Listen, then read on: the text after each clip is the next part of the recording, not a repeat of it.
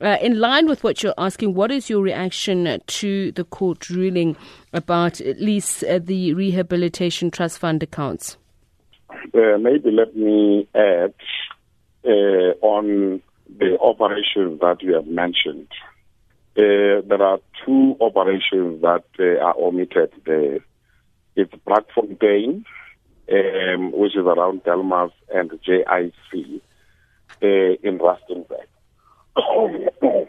What we're saying as the National Union of Mine Workers is that, the court has ruled the way it has, but then that doesn't change the situation of these 8,500 mine workers who are employed by Oak Bay in losing jobs. And we're saying, jobs that we have lost in the country and in the industry in particular, are too many. And that will add in the numbers of, those that are unemployed now.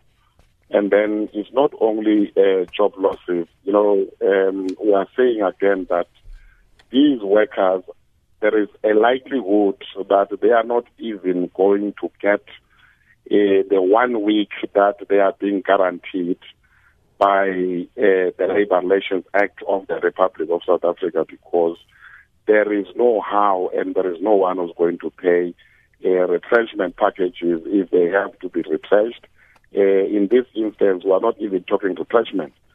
We are talking a total closure, which is a very sad thing for us. So, but that's why I'm asking, we're referring now especially to Oak Bay operations. Are you encouraged? Are you satisfied with the court ruling on this matter? Or does it still create a major problem for you? How will you then ensure that workers are paid? Well, we are a union outfit, so that defends workers or that protects workers from any form of abuse.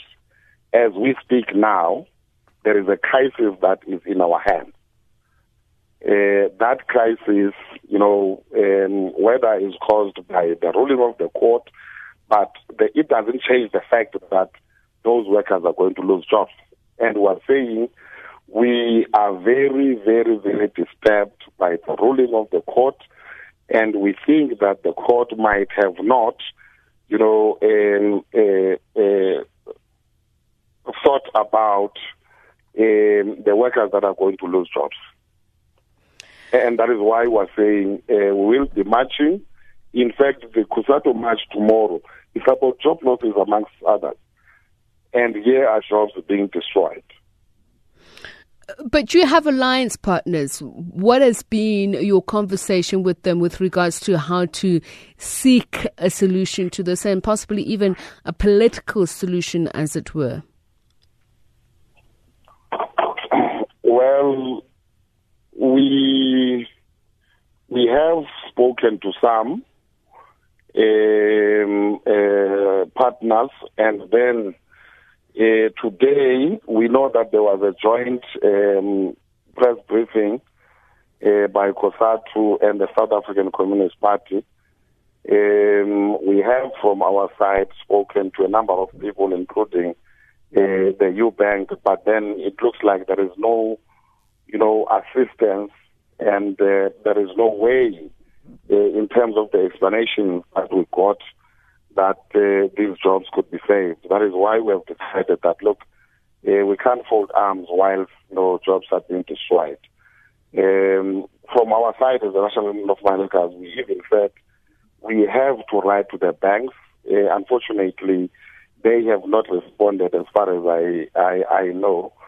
We have said we should again, try and meet every person, including the African National Congress, which, in our statement, we are very clear that we are disappointed about its response on the matter.